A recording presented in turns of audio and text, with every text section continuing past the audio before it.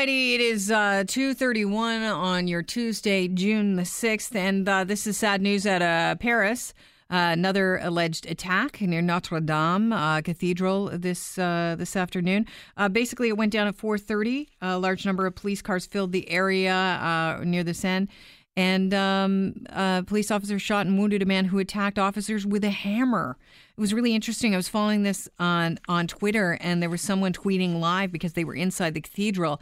And basically they said, everything was shut down. They wouldn't let them out. They ushered everyone to the center of Notre Dame and said, sit in these pews, which would make me so nervous, Chris. I mean, think about how terrifying that is. But then they went on to say the police came in and frisked everyone before they let them out. They were very calm and methodical about it, and then they started to let them out. And so by all accounts, did a very good job. Police in Paris saying that it's remaining under high security after, a string of Islamic extremist attacks in recent years there, and of course in England. And then this one, today going down at Notre Dame. Have you ever been?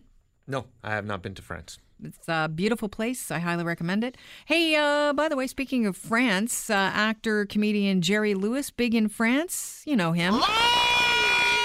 Okay. They love him in France.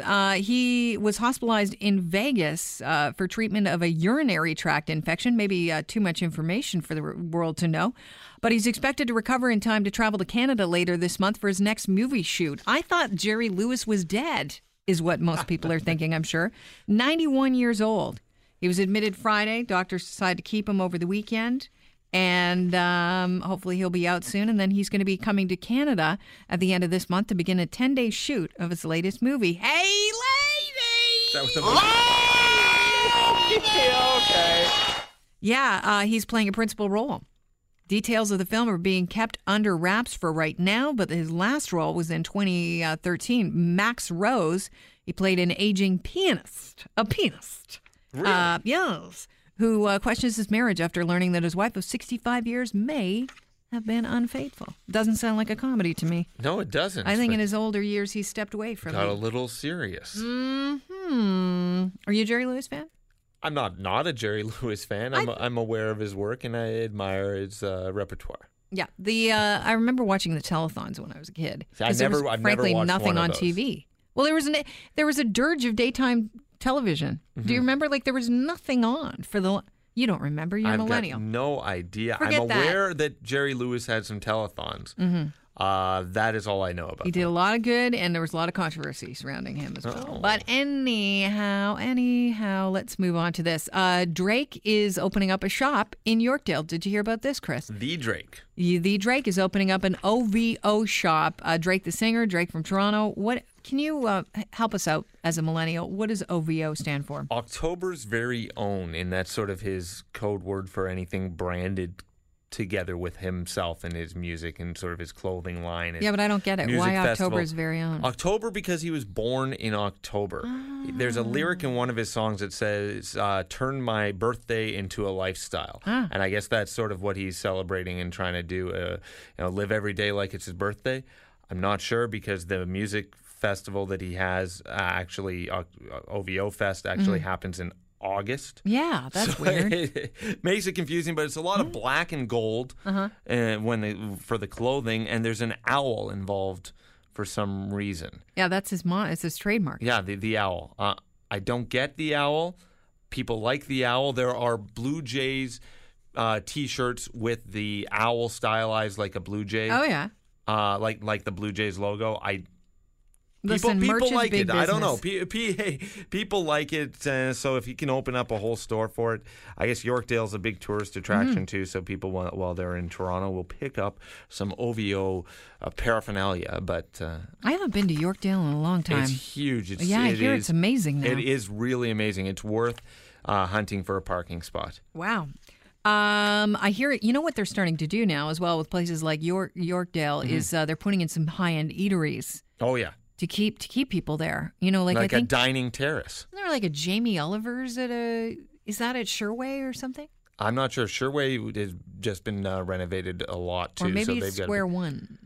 I don't know. I'm sorry. I have not been to Square One. That's one I haven't been to in a while. I actually was shocked last time I went to Square One because it's not really my mall of choice. And I went in and went, wow, somebody's fancied this place up. Well, that's the thing. I think that sort of the dividing point that we're in malls now is either they are, run down and terrible and they just make you depressed to be in them, or they're so high end that they make you depressed to be in them because you can't afford anything. You can't buy anything.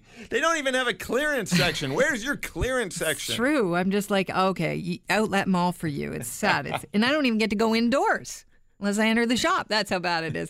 Let's talk about expensive food. Guinness Book of World Records has a new entry, and this is from a restaurant in the Netherlands. The most expensive hamburger in the world, $2,600, Chris. I thought you were going to say $26, and I thought, well, there's a lot of room here for someone to steal this, but $2,600. Yeah, $2,600. This was put together by a chef from Netherlands, Diego Buik. Okay. I believe I'm not Dutch. It's hard to say this last name. B-U-I-K, Buik, on International Burger Day. He released this burger. Okay, here's what Did anyone buy it, though? It doesn't say. Okay. Well, here somebody had to eat it or else it would go bad, and that'd be just a pity. What a waste of food. What a waste of a very expensive burger. That's right. Here's what's in it.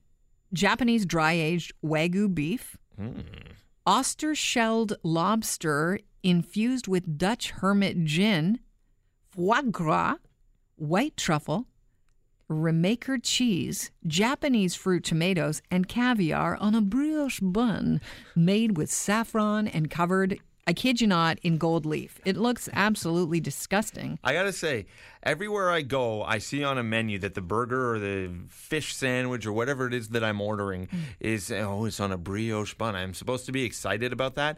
I get it. It's a shiny hamburger bun.